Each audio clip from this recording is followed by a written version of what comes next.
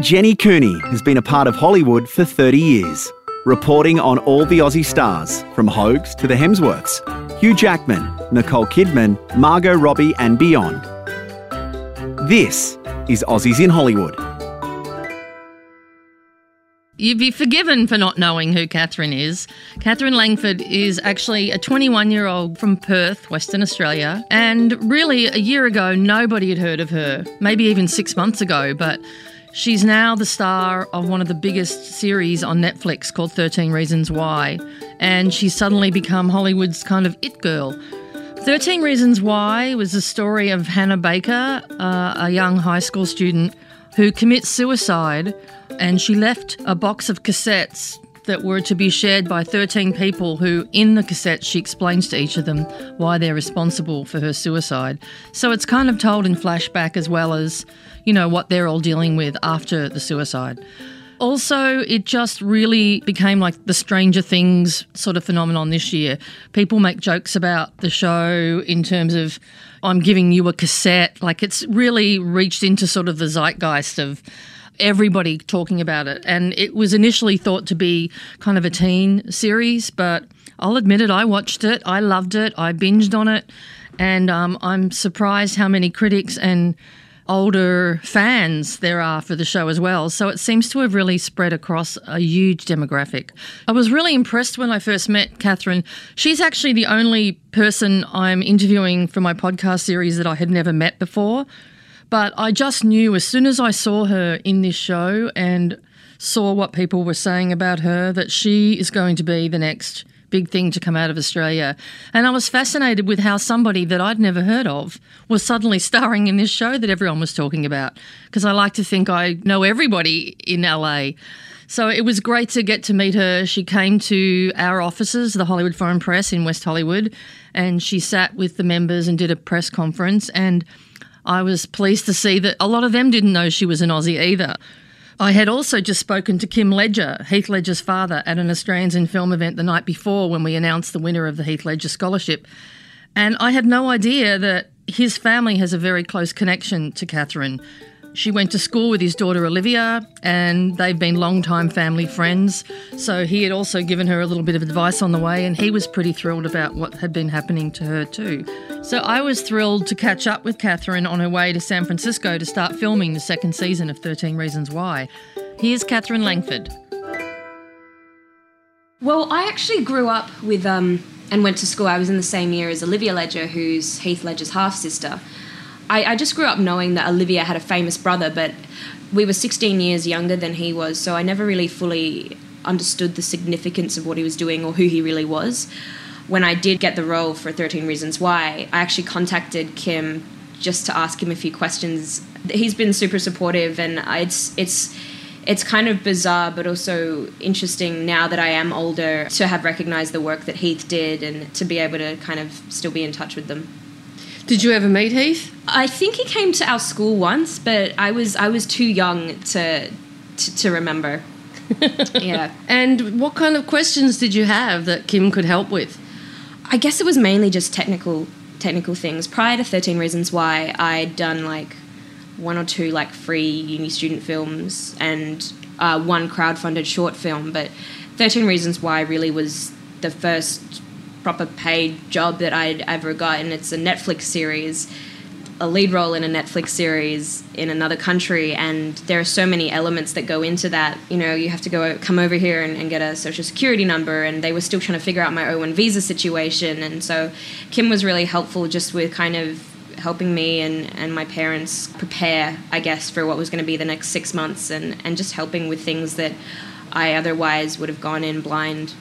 It just feels really special, I guess, for you to have that, you know, that relationship that you never realised would turn into you becoming an actress and being able to ask them for advice. Yeah, well, it's bizarre, and it's so nice, kind of warm to hear you say he's a little bit paternal, because Kim literally has watched me, I think, because obviously like his daughter, we were in the same year, watched me in the nativity play when I was 6 years old. So to be able to talk to him like, I don't know how many ever years later, it's kind of a nice sort of circle. And they are such wonderful and genuine people and have been through so much. So I really value their knowledge, but also just them as people. They're so warm.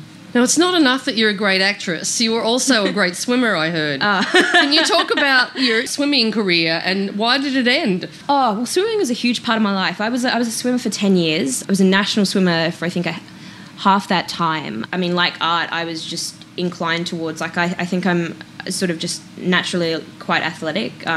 Like, I'm naturally sort of just inclined to music and the arts, and it sort of started off as something, just a social sort of thing that my parents put me in to learn how to swim and be a capable swimmer, because obviously Australia, we've got a lot of beaches and a lot of water. It just took off, and I think I just got more and more involved in it.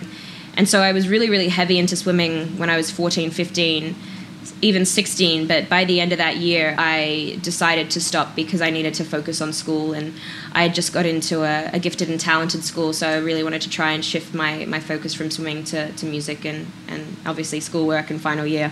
But you won some national competitions? I didn't win, but I qualified to go to nationals. I went to nationals, I think, when I was 14, 15, and open nationals when I was 15, 16. Were you ever thinking Olympics, or?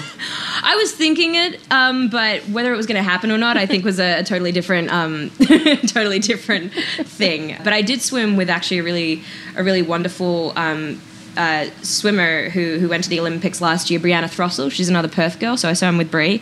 She would lap all of us, but yeah, it's fantastic to see her succeeding, and I love cheering her on when I get to see her. And so you kind of ended that chapter of your life, and then you got the bug for acting. Your parents are both doctors, right? Yeah, that's correct. So how did they feel about you wanting to go off on this journey? My parents, you know, although they're doctors, they were also really wonderful in bringing me up because they also have a love for the arts. And so I grew up with a value for education, but also being exposed to musicals and being exposed to art. Because of my parents, I was, you know, able to do singing lessons and sort of explore music and art from an early age. So I always sort of dabbled in it, even when I was swimming. And so when it started to become a bigger thing, I guess it just felt very natural. Although I think for any parent, when you tell them that you want to be an actor, it's sort of like maybe the worst news a parent could, not because of what it is, but it is such a hard industry to succeed in, and that's what anyone will tell you. It's a lot of it's chance, and a lot of it, you know, only like,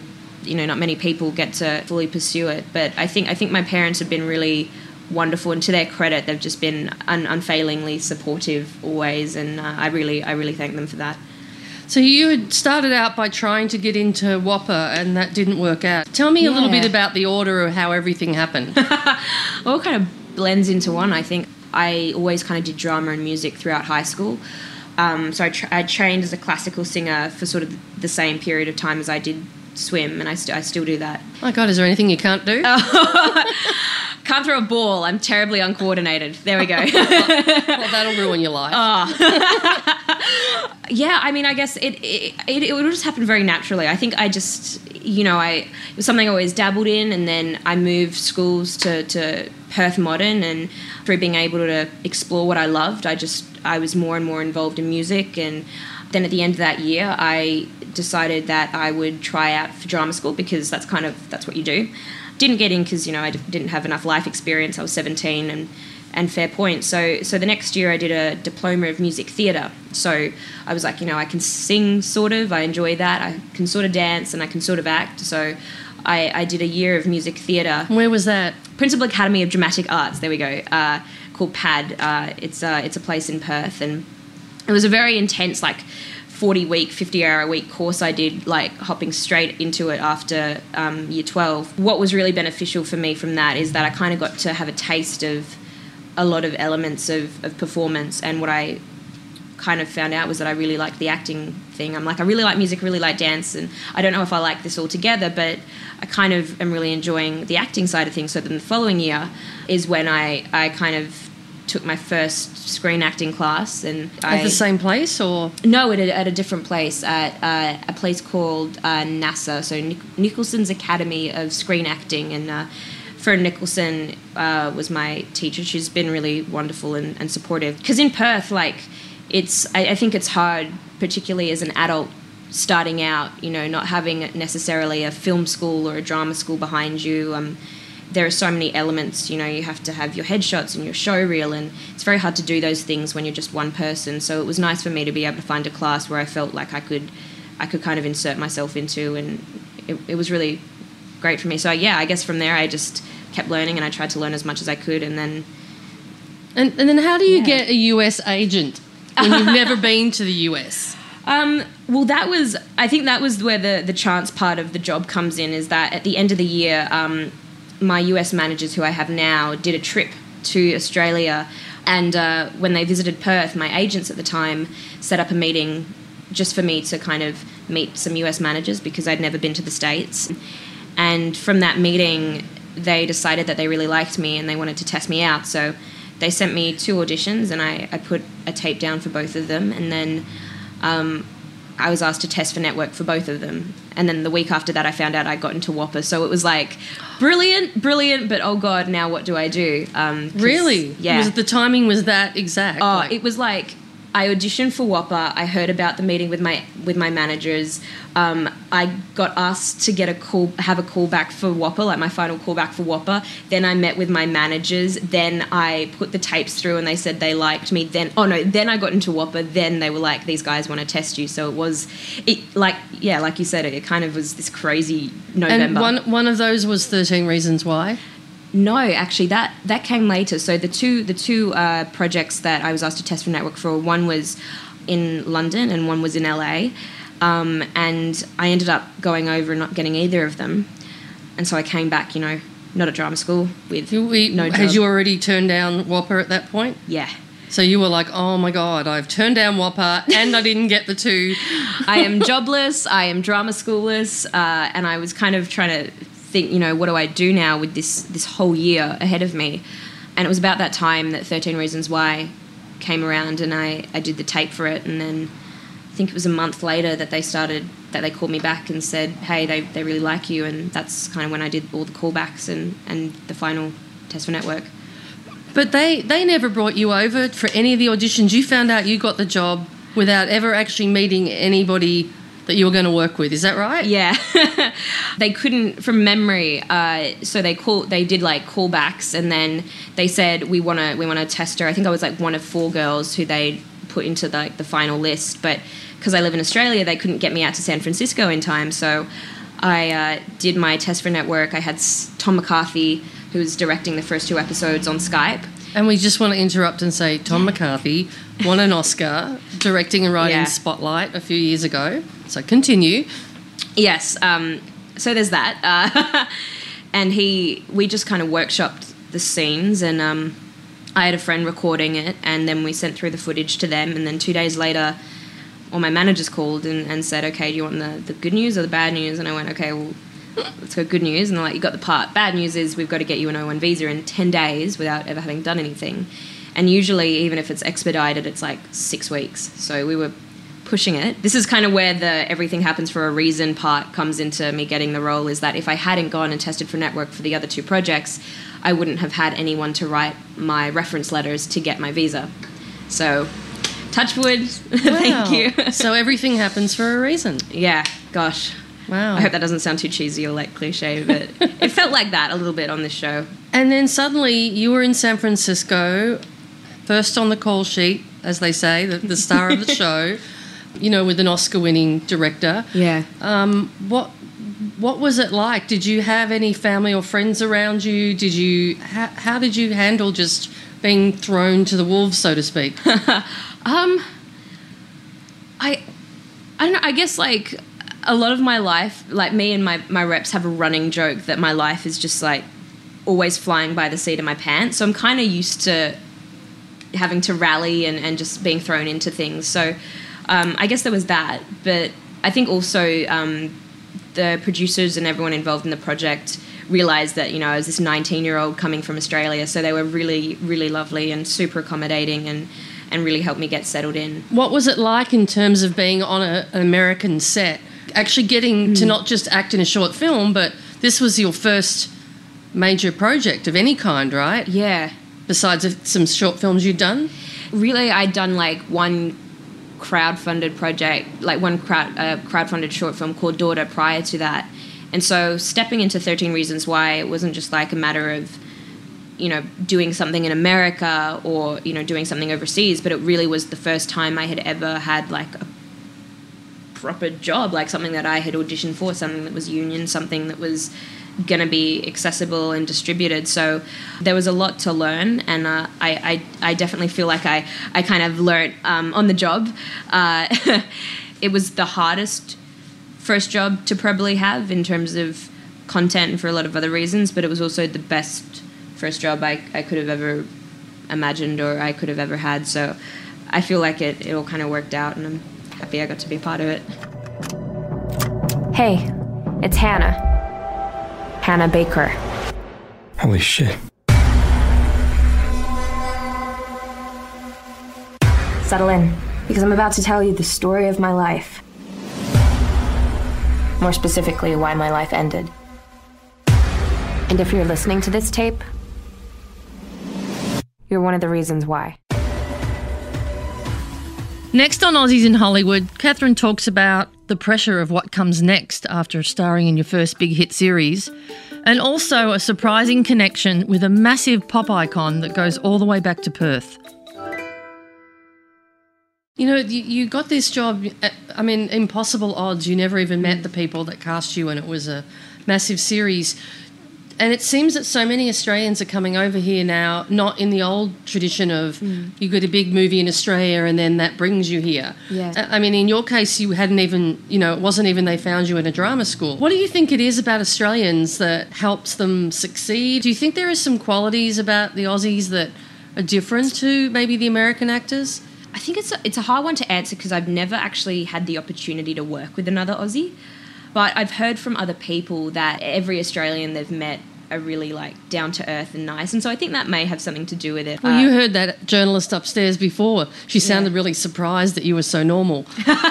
Yeah, well, I mean, and I've said that to a few people. Like, I think I personally also like. I think what was good for me about growing up in Australia as an actor was even though, you know, it was hard finding drama classes that weren't drama school or like a teenage film school, you're kind of, at least in Perth, tucked away and sort of left to your own devices. And I really value the privacy to do that, which is something I'm sort of battling with now. I think being able to be left alone and experiment without any preconceived like judgment or opinions is really liberating and very, very good for art.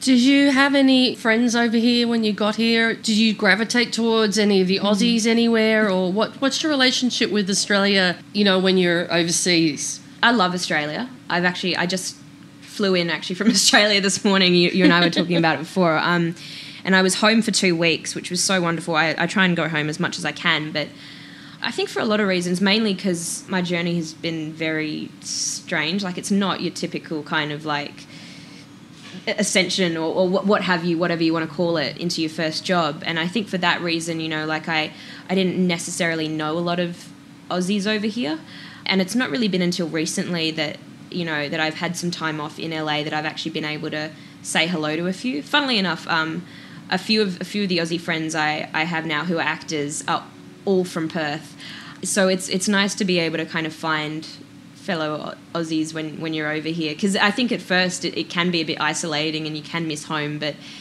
it seems, especially in LA, there's like this big kind of community from Australia, which is always nice because you feel like you've got a family away from home.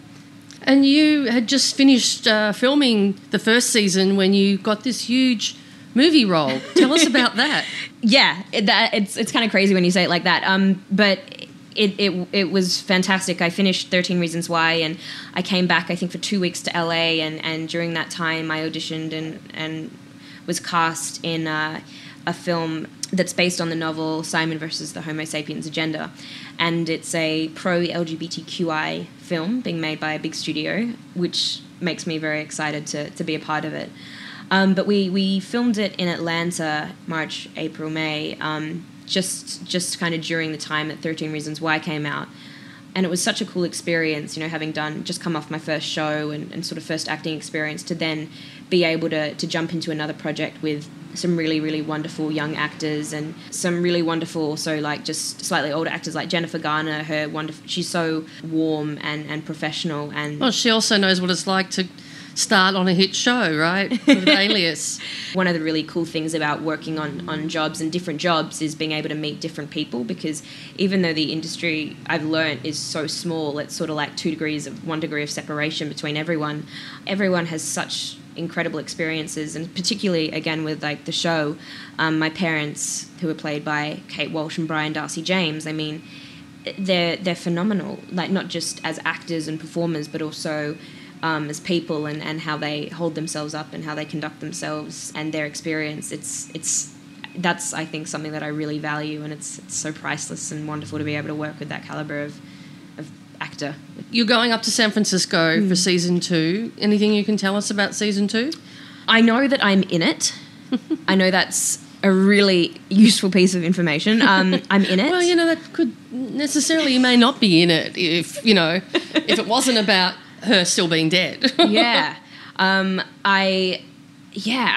mean, I don't know, maybe they'll like pull me out or pretend that I'm in it. I don't know. I think that the writers are really so talented, particularly Brian Yorkie. I think I'm just excited for whatever they come up with, because I know that it will be valid, and I know that it will... I'm trying to put this into words. I don't think they'll do anything that will jeopardise, the importance of the story that we've told in the first season. So I think I'm just excited to see whatever they come out with, and I'm excited to obviously go back and see everyone and start working again.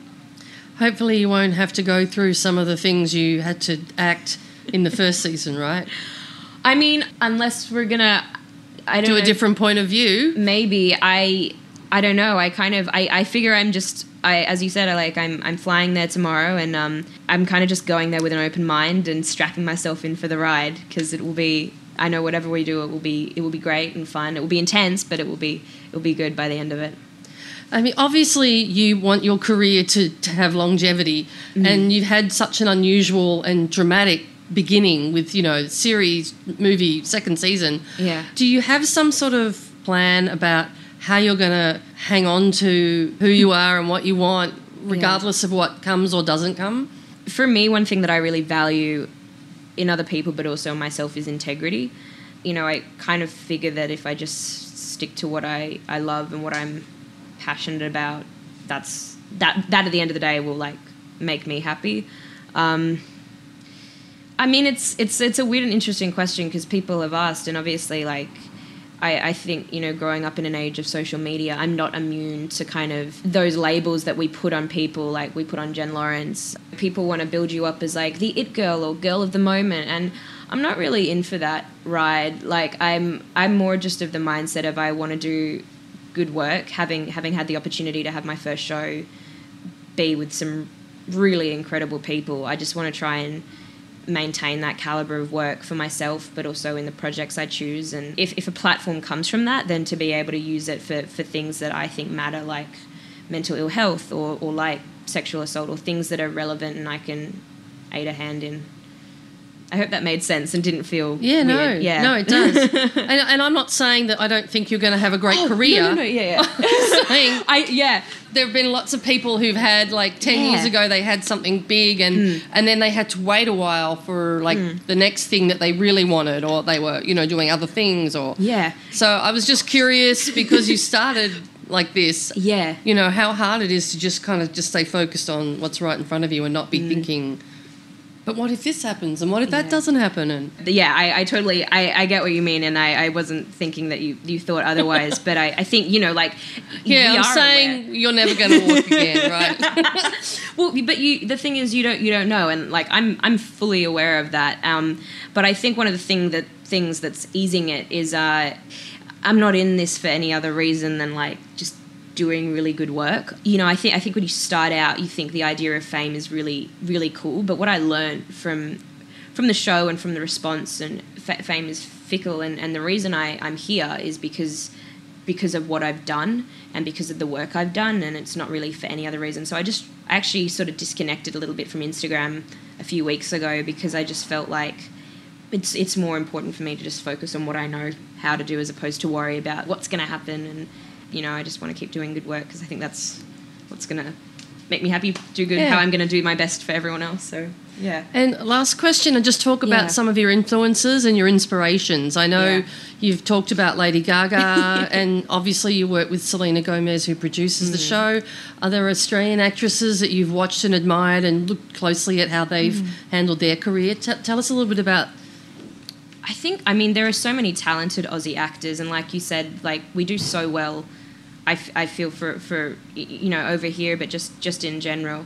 I feel like a lot of Aussie actors have been really level-headed, and I think that's what I really appreciate. You know, you look at Hugh and Nicole and Kate, and they all come home and they're all still really level-headed, really talented actors, but also just really know what they're doing.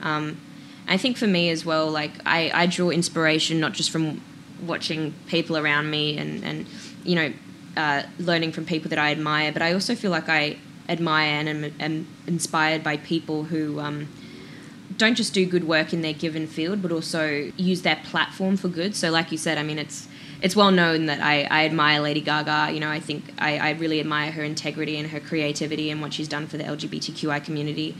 But I also really admire, like, Angelina Jolie, and I think she's done some wonderful things with UNICEF and international affairs. And then I also, you know, admire and am inspired by people like Meryl Streep and Viola Davis and Kate Winslet, who are not just phenomenal actresses, but who also have really strong voices and use them. I just look up to people who try and do good, and I don't know. And do you get excited when one of them tweets you, or do I get excited? Nah. Yes. Was that true, Lady Gaga? Yeah, which is bizarre because it's like, what was it? She I did an interview, and they asked us, you know, who's your favorite artist, and I said Lady Gaga, and a fan of the show and a fan of Gaga retweeted it at her, and then Lady Gaga retweeted it and wrote Katherine with a love heart, and that, because I don't have Twitter, right? And so that moment, like, I was just kind of like, she knows who I am. Like, it's no longer like you're hiding. It's like, okay, you said my name. Like, we didn't say it. Maybe you did, but I didn't hear you say it. But, like, you've written it, and the whole world can see it. So yeah, I mean, that's I don't know.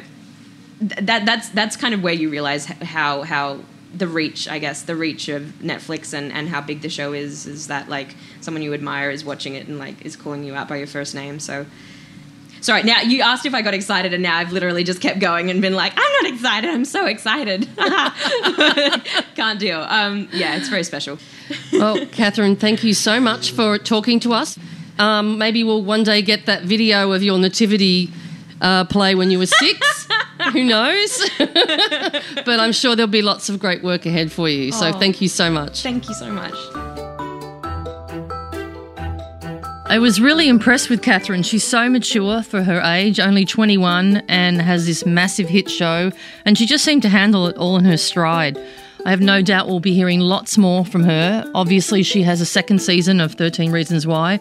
I wouldn't be surprised if one day Katherine ends up in a movie acting alongside Lady Gaga, given their mutual love and respect for each other, and I'll be first in line to buy a ticket to that movie. Next time on Aussies in Hollywood, Jenny chats to Anthony LaPaglia about his beginnings in theatre, landing his role and Golden Globe on the long-running crime series Without a Trace, and his veteran's insight into those who take their time in Hollywood for granted. I've seen people come out from Australia, get successful here pretty quickly, and adopt Hollywood faster than any American I ever saw adopt Hollywood. They had the entourage, they had everything within 10 minutes. You know, you can be critical of the American system or American films or American television. My question is always, then, why are you here? I really take umbrage at people who shit on the opportunity that they've gotten, and I'm telling you right now, they do. It always ticks me off. I've had a few arguments once in a while with Aussies who get a bit highbrow about how much better than they are than the American system. And I always go, you know, there's QF11 every night. It leaves LAX, you can go. And go back to Neighbours. That's next time on Aussies in Hollywood. Aussies in Hollywood is recorded in LA for Podcast One. Recording is by Andrew Sink. Audio production by Alex Mitchell and Nick Slater. Produced by Tim Dunlop. Executive producer is Jamie Cho. For more episodes, head to podcast1.com.au or download the Podcast One app.